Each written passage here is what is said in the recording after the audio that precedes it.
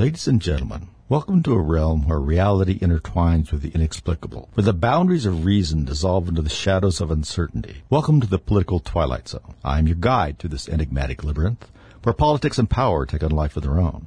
In this dimension, the threads of truth weave a tapestry of intrigue, challenging our perception of the world we thought we knew.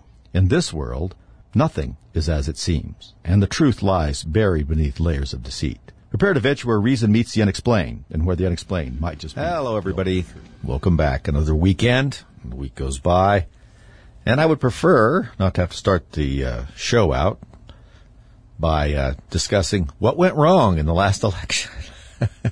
Rick Wagner here, getting it right. KNZZ 1100 and KGLN 980. That'd be on your AM. On the FM, it'd be 92.7 and 101.3. We're on the internet and podcast that you can get just by looking up the Rick Wagner Show on Spotify or your Alexa, assuming you're letting that listen into you, anything like that. So jump in and join us. Oh, and we have a pretty good website at therickWagnerShow.com. I'm not even selling anything. I'm just, the capitalism is starting to fail in me, I guess. So we had an election on Tuesday in several states, and of course, the big story out of it is that the Republicans didn't do particularly well. I'm not even sure that's a big story anymore, is it? Isn't that just kind of what we expect? Especially when everything looks like it ought to be going in our direction. People think the country is going in a bad direction. Most of the people, including most Democrats, don't think Joe is capable of running the country. We have inflation still high, despite what they keep trying to say. Unemployment is going up. At the same time, labor participation stays pretty low. It looks like we're going to fall off the cliff in commercial real estate. And certainly residential is already tumbling down and hanging by one of those roots that Wile E. Coyote hangs onto in the cartoons. Yeah, that's kind of where that's at. And commercial is going to hit the bottom here pretty soon because so much has happened with commercial real estate where a lot of the occupancy has gone way down. And for a variety of reasons. In some of the cities, it's gone down because people don't want to be attacked by homeless and drugged-up lunatics whenever they go outside. So they'd like to move away. Others is that they overbuilt office space and retail space. People aren't going as many places. Sometimes these retail places in these cities for the same reason we just discussed. Others that there are just not as many people returning to the office, and they just have overbuilt a little bit. Well, there's a lot of these newer buildings, some of them may be near you, that will come up for renewal on their loans. And they probably got their loans when it was really low, maybe 3.5%, 4.2%, something like that. They may be renewing them at 8%. That's a huge difference, especially when you're already underwater, like a lot of these properties are, in terms of occupancy. So commercial real estate nationally, and in most instances locally for folks too, is just going to be a mess pretty soon. So all those things, and of course, we have a little trouble finding peace in the world, where it seems like that wherever Joe has been looking, a war breaks out, or not looking, I guess, might be a better way to put it. They don't slide him out of that test tube up in Delaware often enough, maybe. So there's that going on. Our national debt is such that it seems almost impossible, if perhaps just improbable, that we'll be able to pay it off in the foreseeable future, or even get it knocked down. It's an enormous amount of money, and we talked about it a couple of weeks ago, and it's going up at an alarming rate. And what I worry about is next year that we see more vote buying goes on. I mean, this is the way that the Democrat Party tries to stay in power, is by throwing money out. First they print it, then they borrow it from people who hate us, and then they try and distribute it to buy votes. And since it's going to be a tough year for them next year, I wonder what things they're going to try. How many more inflation reduction packages are we going to see out there that will be essentially targeted to places that will make people beholding to the Democrat Party structure, particularly the far left. Again, there's some problems with, idiotic rioters at major colleges across the United States that have moronic views of world affairs. And I mean that they're founded on absolutely uninformed ideas and thoughts. We see that whenever they're interviewed. I almost was going to play, but it's not that long anyway. But it's out of Britain. They had some pro-Palestinian protesters, of course, and they asked a couple of the ones in front that I guess were a little more friendly, what they thought about what happened on October 7th in Israel. Now, these people are carrying Palestinian flags and a homemade sign that talked about genocide and all kinds of things. And they didn't know. When they asked about some of the specifics, they weren't very clear on them. This is, I'm not sure that happened. I haven't heard anything about it, essentially. So that gives you some idea of the level of inquiry that we're getting from people who are really, in some instances, pretty violently protesting. Actually, very violently protesting. We saw that poor individual, killed. 69-year-old man hit in the face with a megaphone, went down on the sidewalk, subsequently died. That kind of stuff is happening much more often than it should. And it seems to be sort of just becoming part of the landscape. That's not a good thing. Protesting is one thing. See, we've allowed this whole idea of protest to devolve. We're welcome to protest, but where is the line, right? I mean, it's like trying to find the line between free speech and speech that has to be curtailed in some way. With that particular example, we take it pretty far because it's still speech. When you get into behavior that we classify as speech, remember there are several types of behavior that we've decided are speech. And for instance, in movies, the depiction of certain things is representative speech, things like that, even though it may not, in fact, be verbal per se. But it has some of the same protections that speech does. Our courts have kind of molded that, if you want to call it that. So what about protest? I don't believe we really have any more the idea, what are the sort of limits on protest to where it becomes outside of the constitutional protection. I hate that because I don't like getting too firm on boundaries when it comes to what the Constitution is trying to lay out about the powers of the state to curtail your natural rights. But I think we can all agree that it used to be that your ability to protest, that was protected speech, ends when you're harming someone, or it ends when you're destroying property. And the left likes to say, well, no right is absolute. Well, that's true in most sense of the word, or in the sense of the word that they're using. However, they're usually common sense things. Oliver Wendell Holmes, famous jurist, had this great line that I always like to say when they talked about your rights, how do you define rights? And he said, well, my right to swing my arm ends where your nose begins. That's a pretty easy one. But that's sort of what society is going through. The right to protest ends where other people's safety begins, where property begins in terms of putting it in the hazard, making it so it can be damaged or burned down or whatever the case may be. And it seems like we've been defining that down. Sort of the great line that Daniel Patrick Moynihan had about defining deviancy down. We're doing that all the time. We're taking what is, in fact, deviant behavior. In other words, behavior that deviates from either the norm or what should be the norm. Because, normative behavior isn't a mystery. Certainly in the main. Normative behavior is the kind of behavior that advances something good about civilization and advances the human condition. That's pretty much what normative behavior is going to be. behavior that is counter to that, even if it's in the short term, if it's bad enough, that's deviant behavior. Welcome back, everybody. I suppose since I ended the last segment discussing deviant behavior that you thought I might give some examples. But I don't think I need to. I mean, you see it all the time.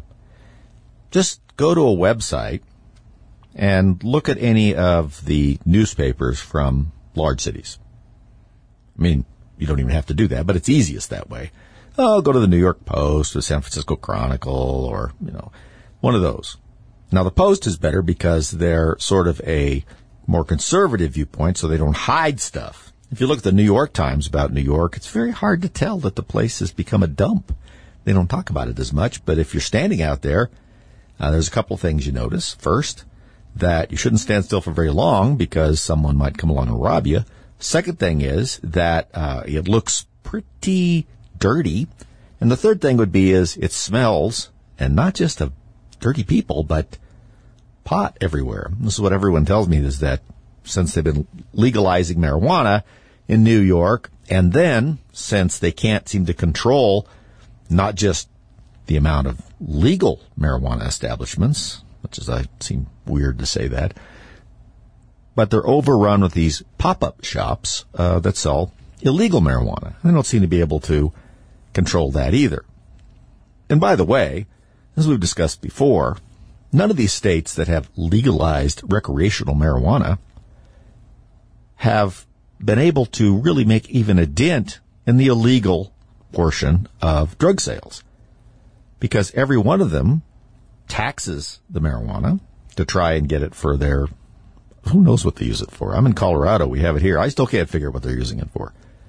But they tax to the point where the price is so high that individuals who are seeking it out can get it so much cheaper in the so-called black market, and there's no real consequence, because as soon as you buy it and walk away, no one can tell where you got it. Is that legal or illegal marijuana? I don't know. How can you tell the difference? Well, is it green? And, I guess they could perhaps start putting like little electronic trackers in the marijuana sold in the legitimate stores. And then if you wanted to find out, you could just wave like a sensor over it. It would tell you. Yeah. Except for the fact that I think that probably they just take them out, or someone would manufacture them and put them into the illegal marijuana, or that smoking the marijuana with them in it might be very deleterious to people. So there's a lot of downsides to that idea. So it's really hard to do. Some people suggested dyeing it. I remember I heard that. Well, they could just dye the marijuana that is from the stores. You don't think maybe the illegal people would just start doing that? It's interesting to listen to the ideas that come out of the legislature around the edges around there when you talk to people about problems. At any rate, open those newspapers up, figuratively, on your computer, or pad or phone or whatever, and take a look at some of the stories about what's going on in the street there. If that doesn't feel like deviant behavior to you, in other words, behavior that is counter to the advancement of civilization, then you're just reading the wrong papers, because it's crazy. I was watching a video, I don't know, Wednesday or Thursday, that someone had taken in San Francisco, and there was another one in New York, and another one perhaps out of Chicago, or several of them, of where people are just driving down a couple of these streets. I know the one that really caught my eye was San Francisco, because this guy was going down what's the Tenderloin district, and those of you that have been there know that it used to be kind of a cool place. Now it is, it looks like a refugee camp for people who have been shot with tranquilizer darts. People are just laying all over the place, and the ones that aren't laying are staggering. Some of them like to shout. That makes them feel, like they're doing something.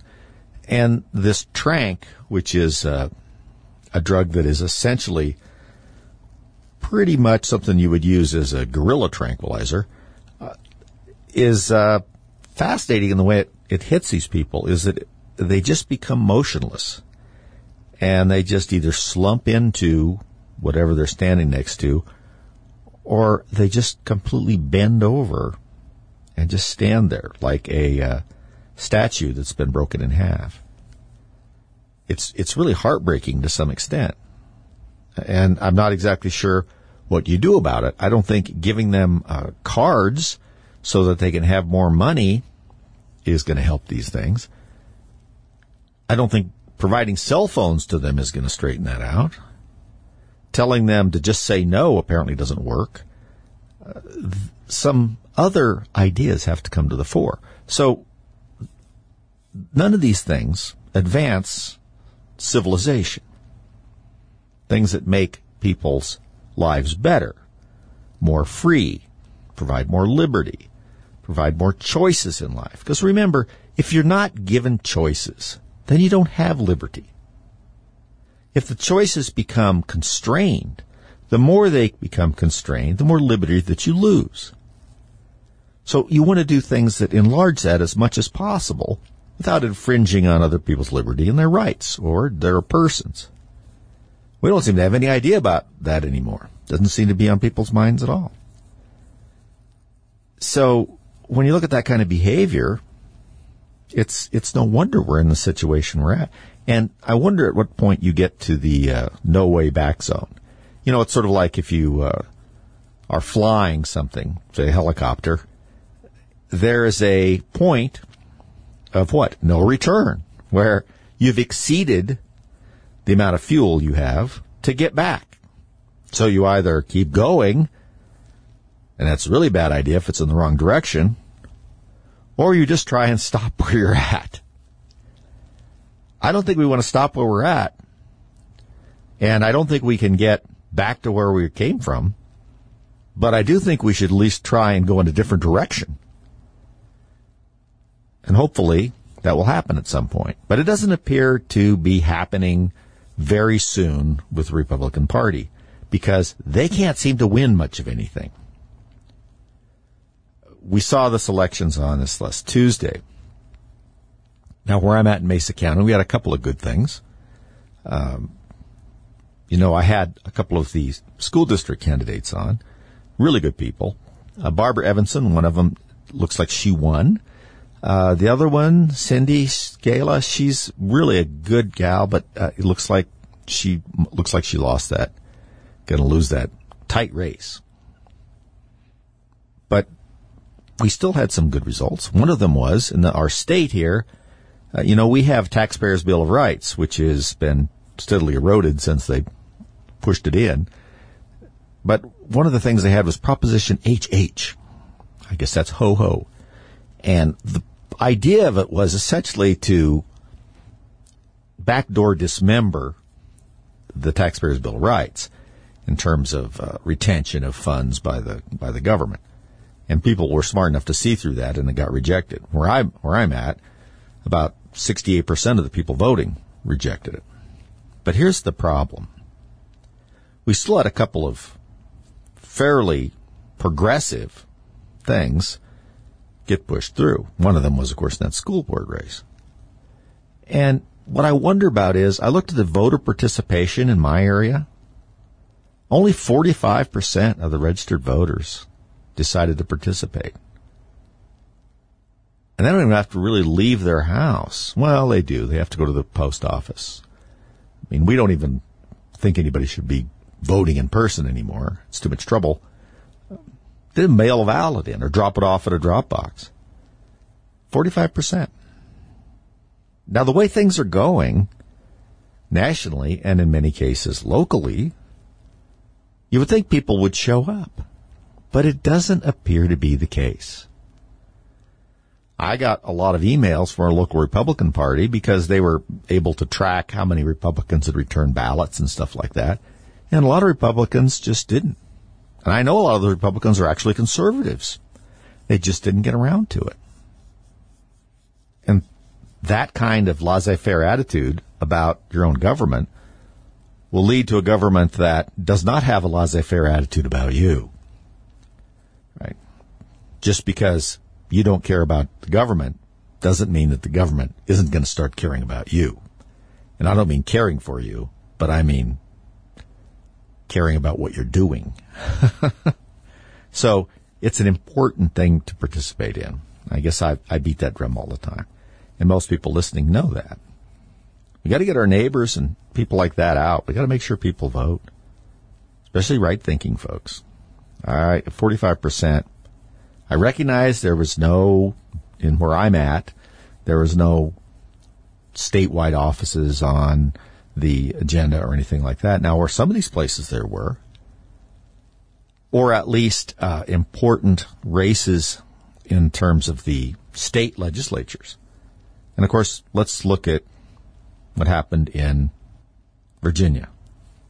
They actually lost seats.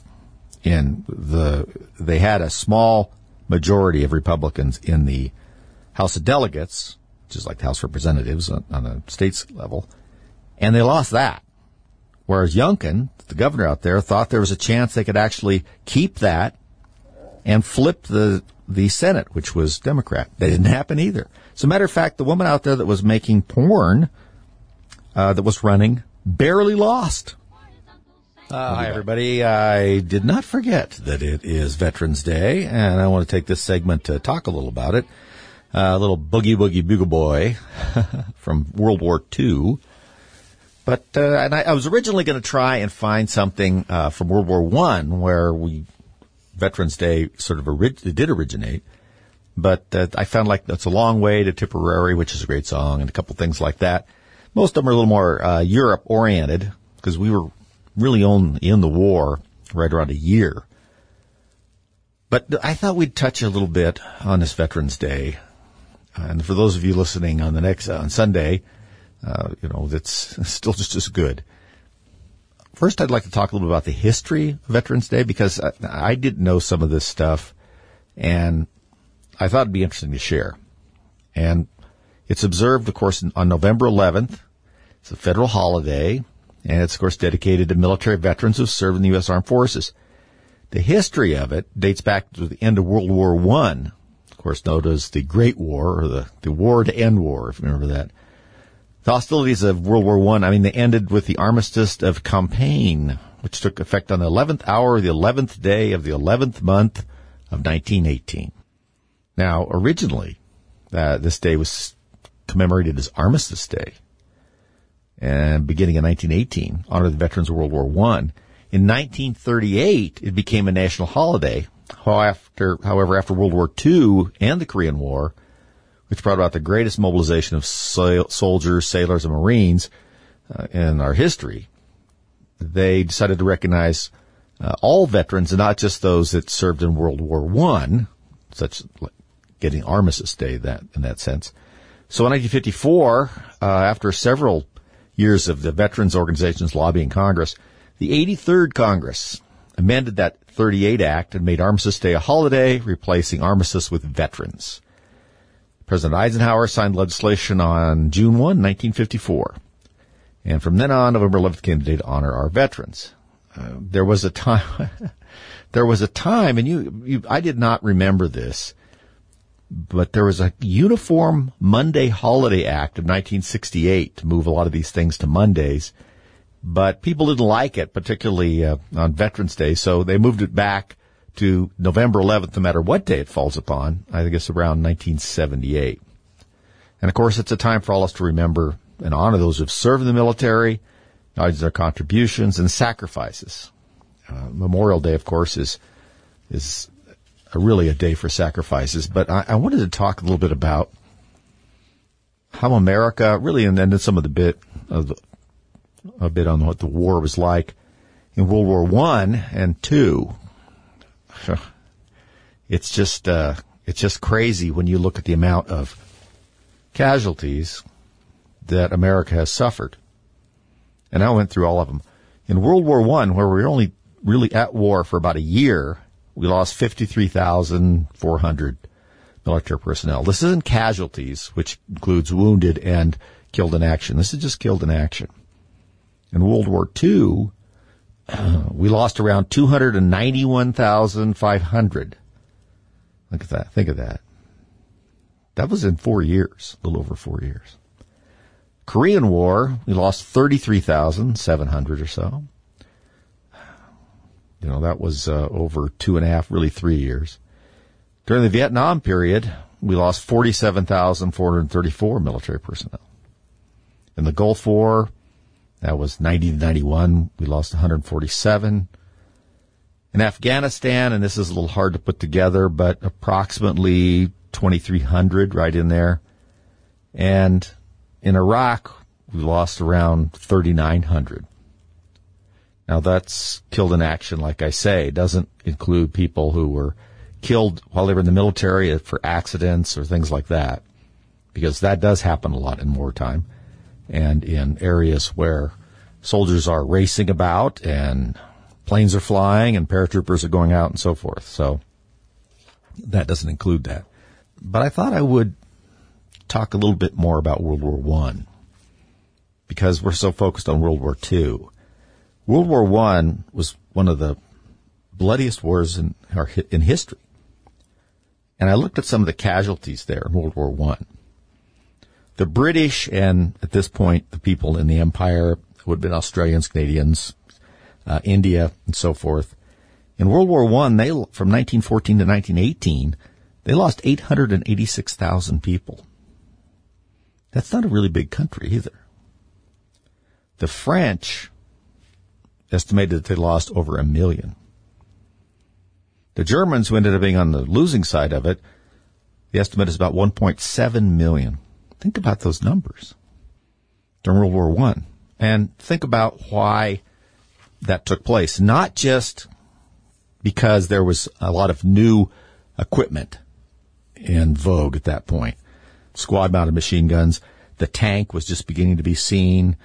Some more powerful and accurate rifles were introduced.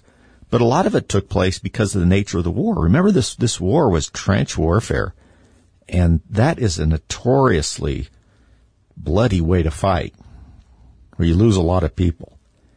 These guys ended up being dug in for long periods of time, with no man's land between them, as they would call it, trying to fight and lose dozens, hundreds of men, many times more than that, to gain just a few yards. Back and forth, back and forth. And the areas between the lines were decimated. Looked like something out of a bad science fiction movie. And don't forget that they also had some things going on that we didn't see in later wars. They had gas. Remember, they had mustard gas and some early nerve gas. We haven't used that, at least on a large scale, in war since then, because it was so terrible, especially the mustard gas, which had a tendency to boil up your skin, and if you breathed it, it essentially did that to your airways. And a lot of people who weren't killed had some very serious and lifelong injuries from just that. Also, there was the idea of some of the things you got from just the type of warfare that you were engaged in, not even from enemy fire. Some of us have heard the term trench foot, and of course that came out of World War I. And what trench foot was caused by, which is like a fungal infection of the feet, was because if you're in a trench all the time, through all kinds of weather, you can imagine what the bottom of that trench looks like. It's going to be filled with water a lot of the time. And who knows what else is in the water. Many of times they would try and put lumber down to make a walkway to try and keep people's feet above the water and not slog through the mud, but it would still get wet all the time in many of these places. And so the shoes and socks of these men would become so saturated for so long that they would get this fungal infection. And it was very serious. And a lot of other things just from the type of warfare it was. And then the sort of headlong charges that people would do to try and gain some ground, right? Jumping up, going over the top, boys, as they would say, out of the trench and try and cross the no man's land and take that other trench from the opponents. And, of course, you're running across open ground trying to make that happen. And the other side is obviously dug in. They're in trenches. Their weapons are ready. There was machine guns at the time. Some of them were liquid-cooled and so forth. But it was terrible. And you can see how this happened. And it went on and on and on. The casualties were really unbelievable when you look at them. As a matter of fact, if you take just killed, once again, not casualties, but people who were killed, when you throw in the civilians who were killed as part of this military effort in the First World War, about 20 million. 20 million, and that's everybody. Military deaths and civilian deaths. 20 million people. A little over 4 years. I don't think we can even imagine that now. We just have, no clue of that kind of grinding, dangerous, killing warfare. So that's where Veterans Day came from. Just so you know. That was who they were trying to honor, and our participation in it was just enough to put things over the edge for the Allies. And we sent people over there. Remember the Doughboys, as they were called? And it was not great for them because our equipment wasn't particularly good. Also, our uniforms weren't really made for some of the conditions on the battlefield, heavy wool and things like that. But they performed admirably. If you want to see an interesting movie about it, if you haven't already, you might see Sergeant York, which is based on a very inspiring and true story. And I'm trying to remember. I know who played Sergeant York. It's just right on the tip of my tongue. He was also in so many other things. It'll come to me. I wanted to say Randolph Scott, and that isn't true. That isn't close. But it will come to me. Many of you are probably shouting at the radio because you know that. That's a great movie about it. And of course, there's some other movies like All Quiet on the Western Front, stuff like that. But I just think it's important to think about the kind of sacrifice people made and the just kind of frightening day-to-day life that a lot of these guys had to live, and really not having any idea if tomorrow was going to bring their own death, serious injury, and there's so many ways to get injured. So Veterans Day is a good day to think about that. There's a parade on Saturday here, downtown Grand Junction where I'm at. Many of you have parades as well in your areas. And the weather's not bad, at least where I'm at. I never know where people are listening on the internet or on the podcast, but so you can get out, take a look, and let people know that you remember and that it's close to your heart, because we have a real crisis in what's going on in the military in the United States now. We've talked about it before. They're having a very difficult time meeting their recruiting standards, or rather, allotted amounts. And they've been trying to lower standards and do all sorts of things to get people in, which is not the way you want to run your military. And they're having trouble getting it. And some of them, they're not getting it. The Marines right now, who, by the way, I'd like to wish a happy birthday belatedly, the 248th birthday of the United States Marine Corps was on November 10th. So let's acknowledge that. But the Marines are the only ones right now that are getting close to their recruitment goals. And I think at some point those might fall out. One of the reasons, of course, is that parents are not as apt to want to send their kids into the military because they're not sure that they're being used properly. No one wants to think that you send your sons and daughters into a situation where they're being put in dangerous situations cavalierly. And when you look at our administration now, with President Biden, give him that, Secretary Blinken, Secretary Austin, are these people that you have any confidence in that they're going to utilize people in the armed forces in a measured and tactical way that is going to advance United States interests? I've not seen much in the way of that. So the military is in sad shape. we also are just suffering from the fact that we are low on materials. We've been shipping so much to Ukraine, and now we're also, sending things to Israel. But we've drawn down a lot of our ammunition, tremendous amount of our military's artillery, missiles, things like that. We're low on that. And, of course, Joe Biden sunk down the Strategic Petroleum Reserve during the last election, or just before it, to try and get gas prices down. And as I recall right now, I don't believe he's refilled it. So we're in a pretty bad place. And we've been running all sorts of, what shall we say, social experiments in the military.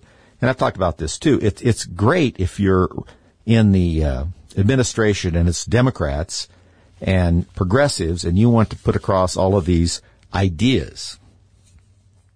And you don't have to get a vote from anybody because, of course, the executive branch controls the military. So you can have all kinds of wild, weird stuff coming out in there, and it's not like Congress can necessarily do anything about it.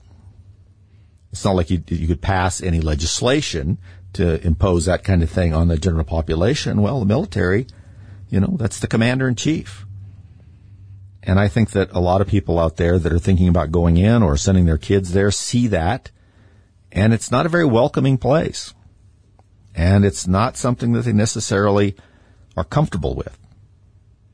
Now, at some point, people are saying, well, if it gets so alien feeling to people in the military, people going into the military, will they still want to fight for the country if they don't recognize the country? I don't know.